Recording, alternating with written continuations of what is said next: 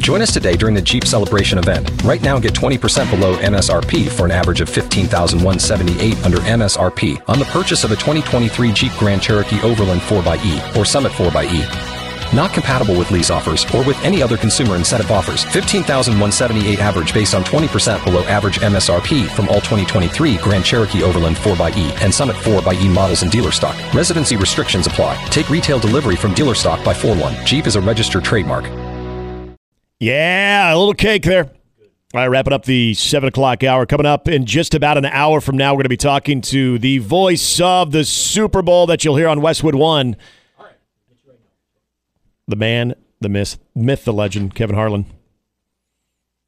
Last time we talked to him was this time a year ago, and that also led to a Chiefs victory.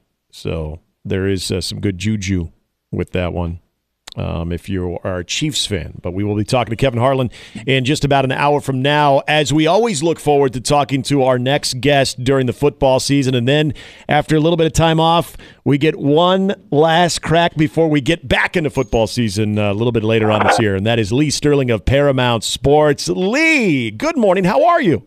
I'm good. Hunkering down. You're interview number 6 of 44 today. Oh, so wow. I'll let you know in exactly 12 hours when I walk out how I'm feeling. So if anything changes too, please let us know, because I know after a while, it starts. Yeah. So are you still in Florida? Are you going to take it in Vegas? I didn't go to the Super Bowl this year. I've been on the road. I had a bunch of friends have birthday parties, throwing themselves 60th birthday parties. So that, had a wedding in New Orleans. So just enjoying being home. And but I think we got a good Super Bowl. Got 2 really good teams. I think we've got a bunch of prop wagers where we can take advantage of and hopefully score big. All right, as we think of the Super Bowl, not only the food and the matchup itself, but also the prop bets, as you mentioned. So let's get into it. What are some of the prop bets that have your attention, and some of the ways that we should lean in these prop bets? All right, so let's first start before the game. As we know, pretty famous for getting my daughter's opinion on the national anthem. I got to know this one. On the big stage, and she studied it. She's won 9 straight, going for 10 straight. Now, she loves Reba McEntire, says she's a storyteller. But the last 3 of the last 5 have gone over 2 minutes. She's kind of dead set in her ways. She does not feel she's going to play this thing out.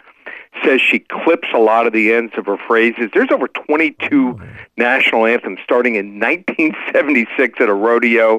She's even done 2 World Series games, but 19 of the 22 are under, and she just does not feel she's going to change what she's done best over the years and just play it out on the national stage. So it's at 90.5. She thinks she's going to go under 90.5 seconds for the Super Bowl national anthem. Got to include a Taylor Swift prop here. Yeah. I'm not going to play is she going to hug Travis Kelce's mom after a touchdown or something like that. It's too random. But I will play the under 5.5 appearances from the start of the game to the end of the game. When people like Eli or Peyton Manning were playing, and they would have props of like 2.5, how many times they'd show their brother. Yeah. Always be like 1. Yeah. I think they've got a directive, and they're going to tell people that are going to be, running the cameras, hey, let's show, her after a touchdown or after a key reception, like 3rd and 15 or a great one-handed catch. But 5.5, I think, is juiced. We'll go under there. Then a couple player props I like. I think San Francisco realized they cannot fall behind Kansas City like they did against Green Bay and Detroit. It would be over then. So I think they're going to run the ball more, especially in the first half. Deebo Samuel. Mm-hmm. I think he's going to get the ball 3, 4, 5 times, over 13.5 rushing yards. He could gain 15 yards or more in just one rush. Yep. Also, Brock Purdy. How about this? Kansas City's pass defense is not allowed in the modern-day era. This record is incredible. Not one quarterback to not only throw for 300 yards, not one quarterback in the 20 games this year has thrown for 260 yards. We'll go under 247.5 passing yards for Brock Purdy. And then a couple wagers I like for the Chiefs. Patrick Mahomes' longest completion, under 35.5 yards. And also Clyde Edwards-Helaire. He doesn't get in much anyways, and it's usually only in passing situations. So I think I'm going to go under 7.5 rushing yards there. And then one also as far as penalties. I'm going to go Kansas City Chiefs under 5.5 penalties here. So this is a very disciplined team, and they've been there before. Even if they fall behind, I think they'll keep their cool. All right. I love it. And so I will say this. I got on the anthem part of this earlier today, and I was talking about how I felt it would go over because I said I wasn't trying to I'm not trying to put Reba McEntire out to pasture. I just said this is like the pinnacle highlight. I don't think she's going to be doing any got sad earlier. Big stage national anthems anymore. She'll have her concerts and everything too. So I thought maybe she would lean into it a little bit. But as far as kind of the clipping of certain words during an anthem to go off of, I love the research that's gone into this one, especially on your daughter's part. Deeper. So my daughter spent 5.5 hours. Last Saturday studying it. And when she came back, she was excited. And I thought she was going to go with the over, but she's like, no. She has broken it down. She even told me, she goes, Dad, listen, when I sing national anthems at football games, I start on a D. She goes, she started in the 80s on a C note. I don't even know. This doesn't make much sense to me, but she goes, in the 90s, for people who understand music, she was a B. Since 2012, she starts on an A. She says she's not going to end on a C or a D note. Okay. So she says she's just comfortable singing it the way she sang it for so many years. Don't expect her to all of a sudden, try to play it out. So she feels that she'll go under 90.5 seconds. You're going to have to ask your daughter, and maybe you can email us the answer to this one. For someone like her that is extremely musically gifted and talented and is sang her share of national anthems as well, does she consider the Whitney Houston national anthem in the Super Bowl the gold standard? She does, and so do I. One time, I'll never forget this. Someone said it's the best national anthem you've ever heard. I said, well, you need to go listen to Whitney Houston. Yeah. There's Whitney Houston. It's like Whitney Houston is like Joe Montana, Terry Bradshaw, put all the great ones and all together, and then everyone else. Yeah, I would agree. Last year's was pretty solid. I feel like, but there's always going to be the Whitney Houston one that's kind of the gold standard. And I always feel like that's another reason I want to hit the over on certain ones, because I feel like they're going to always try to outbest them, especially some. I'm going to keep riding my daughter. She's hit 9 straight. Oh so. Yeah, I'm thinking. I'm glad I haven't put money down on this yet. So maybe I need to rethink this. But okay, Lee, always appreciate it. Enjoy the Super Bowl, and the very best to you and your great family. Okay, sounds good. Take care, guys. Be safe. That's Lee Sterling, Paramount Sports. Some good ones there. If you missed it, just a couple of ones that Lee likes. He likes the over, and again, his daughter has now rattled off 11 straight wins when it comes to her prediction on the anthem. So that has been she's taken the under. So don't listen to yahoos like me. The Taylor Swift, this is where he and Gary are also in agreement. The 5.5 appearances from the start of the broadcast to the end of the broadcast for Taylor Swift, 5.5 is the prop bet. He's taking the under. I know Gary liked that as well. Deebo Samuel, this is where he and I are in lockstep here. Deebo Samuel, I'm getting FanDuel at 16.5. He's getting at 13.5, but Deebo Samuel over 13.5 or 16.5 rushing yards. And then Brock Purdy under 247.5 passing yards. And then Patrick Mahomes' longest completion set at 35.5 yards. He's taking the under on that one. I like that too. We got a couple of callers on the 42 Degrees hotline. They've been very patient and holding. Yes. Let's go to Jeff first. Brian. Brian first on the 42 Degree hotline, as we're talking also a little bit of that Hall of Fame class and a little Roger Craig conversation. What's up, Brian? Hey, Nick. How's it going? Good. Hey, question for you, it's for both of you, but now it's just for you. Do you think that the fumble is one of the things holding Craig back in the Hall of Fame? I mean, Joe Montana would have 4 rings if it weren't for that fumble. They would have won 3 in a row. And then, and then we going to bust them Broncos this weekend? Hey, Brian, appreciate the call, my man. First of all, I am optimistic about Omaha versus Western Michigan. I really am. Time change, by the way. Saturday's game is an hour earlier than what it was.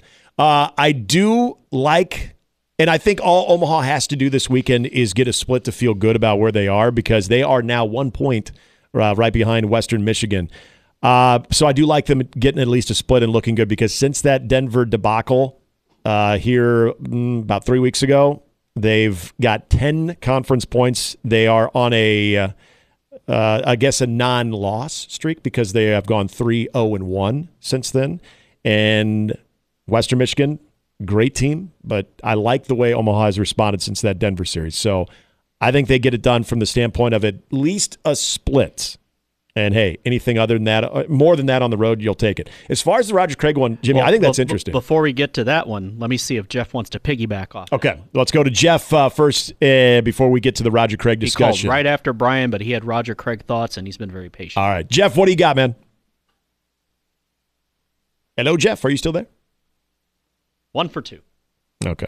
Jeff, if you're listening, call back. I want to get into the Roger Craig discussion. But what he said, what you're going to say, super interesting. I never thought of that before, but I do remember that fumble well. I do too, and it was a perfect shot by LT on the ball. I mean, it's right, and I know if that moment is frozen in time, it's an image that you have a tough time getting over. But isn't this where we're also looking at the entire body of work? Like to me, we should. I don't think Brian is completely off on at least bringing that part of it up.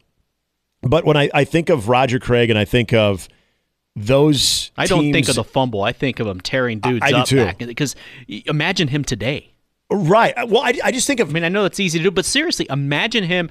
Put him in your favorite offense, whichever one it is that has. You put him in the Chiefs' offense. Yep. You put him with Kyle Shanahan. Anything you want to keep cool. But you see what they'd be able to do with him, and they were doing that then. Dude had 1,000 yards rushing and receiving in a season back in a time when not a ton of people got 1,000 yards receiving. Yeah, in 85 alone. He has over 2,500 combined yards. People didn't do that then. No. Hell, that's not the most common now. 15 touchdowns. 6 of those were receiving, by the way.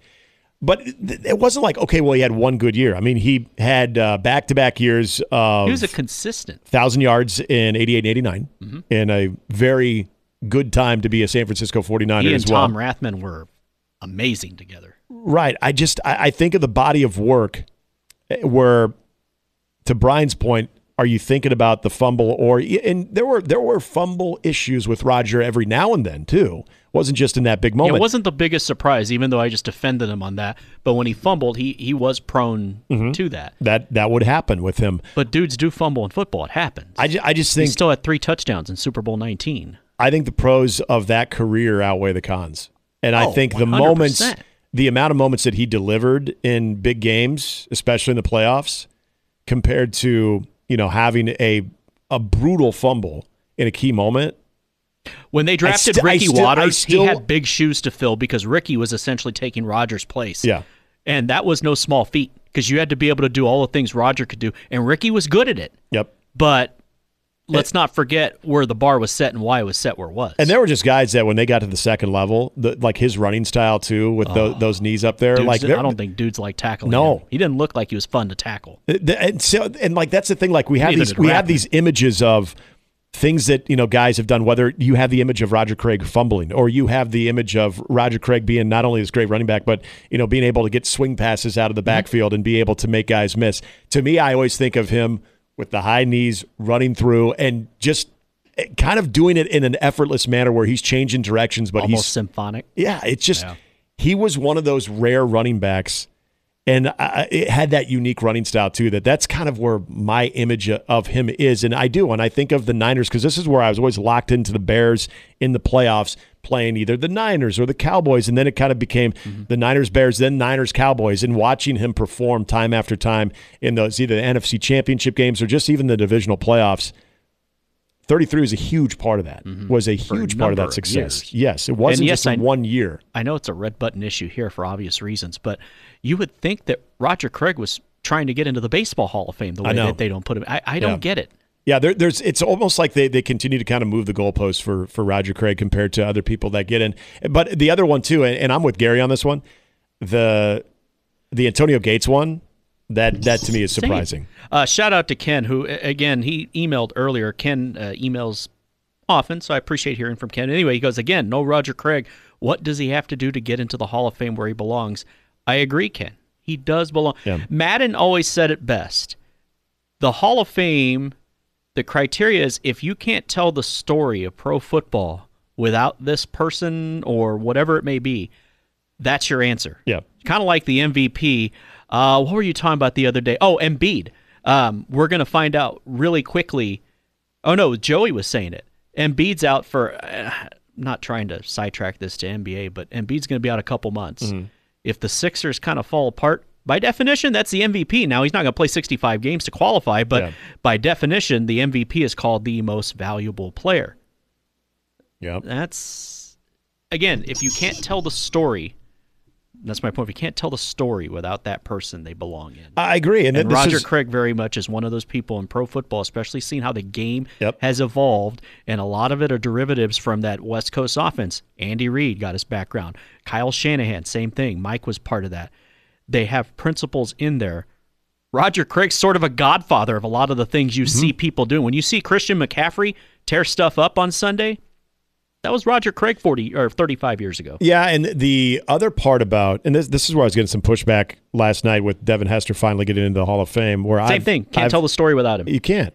And I'm with Gary where I do Great hope point. This kind of opens it up for guys like Mitchell and like I think of one of the other great return men, Dante Hall. Yeah. Where you're going to know them more for them what they did as a specialist as opposed to what they did at their position. I just think that anytime you are able to hone in on a craft that can change a game.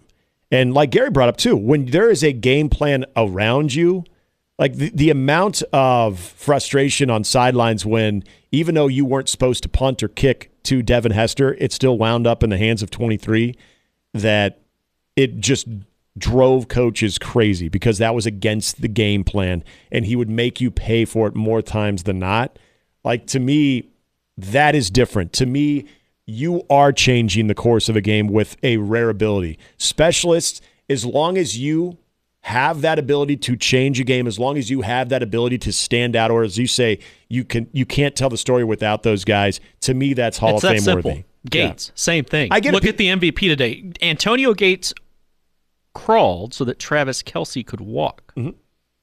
Like you could probably ask Kittle and Kelce for their thoughts, and they could probably tell you, that was one of my dudes I looked up to, and how I played the position, how I played the game. Well, when you're a specialist too, like and he brought up the comparison to like getting a DH and like when as far as I think of like David Ortiz, he played first base. You watch him play first base, it's brutal. Yeah, it's absolutely brutal. That's a DH. But in the playoffs, when you needed a big bat to get you something, exactly. And if you needed a big moment in a football game, I think of specialists at the top of the list, and Devin Hester always put at the very top, but also a guy like Dante Hall that, okay, if he's back there and they are dumb enough to kick to him, look out. Mm-hmm. This could get things started. And at the very least, if they're not housing it, they're giving you the field position that could lead to the game-winning drive or the drive that turns the trajectory. Exactly. Get the crowd into the game. Exactly. Changes everything. And they're must-see. When they're on the field, whether you kick to them or not, as soon as they're standing back there waiting to return a kick or a punt, it's must-see football. Yeah. That pretty much is, I mean, the whole thing is just a mic drop. When you go back to Roger Craig and Antonio Gates, even just saying that, I'm like, really? They're not in the Hall of Fame? Yeah. Why? Did they retire 4 years ago? Like, What am I missing? And I'm still, what am I missing? Maybe I'm missing something. Maybe I don't know anything. Who did they piss off? I don't. Yeah. That too. Yeah, I'm not sure. Coming up in the 8 o'clock hours, we need to get to break, but we are going to be talking to Kevin Harlan, voice of the Super Bowl that you'll hear on Westwood One right here on 1620 The Zone. And we'll also have that on Coil, where you typically hear the Chiefs games as well. The Chiefs coverage, by the way, if you're curious about that, we will have the Chiefs radio pregame and postgame. Unfortunately, we can't carry there's a whole contract thing that the NFL doesn't allow, so we won't hear the Mitch Holthus broadcast, but you'll hear the Westwood One broadcast. Oh, I didn't realize that. Yes. Even if you're an affiliate? Yep. Interesting. Yeah, it's kind of a weird deal with the NFL. So you will hear all of the Chiefs pregame coverage right up to kickoff. But for what it's worth, you're getting the one-time play-by-play voice of the Chiefs. Exactly. You're getting Kevin Harlan, so that's the next best thing. And you'll get Chiefs postgame as well on Coil for Sunday. And then right here on 1620 The Zone, you'll have all of the Westwood One coverage, which it is lengthy pregame coverage, and then, of course, we've got the game itself. So we will talk to Kevin Harlan, who will be on that call. When we come back to some college basketball and the other thing going on Sunday in Lincoln. What will happen when it comes to Caitlin Clark's pursuit of history. That and more, 1620 The Zone. You've worked hard for what you have. Your money, your assets, your 401k, and home. Isn't it all worth protecting? Nearly 1 in 4 consumers have been a victim of identity theft. LifeLock Ultimate Plus helps protect your finances with up to $3 million in reimbursement.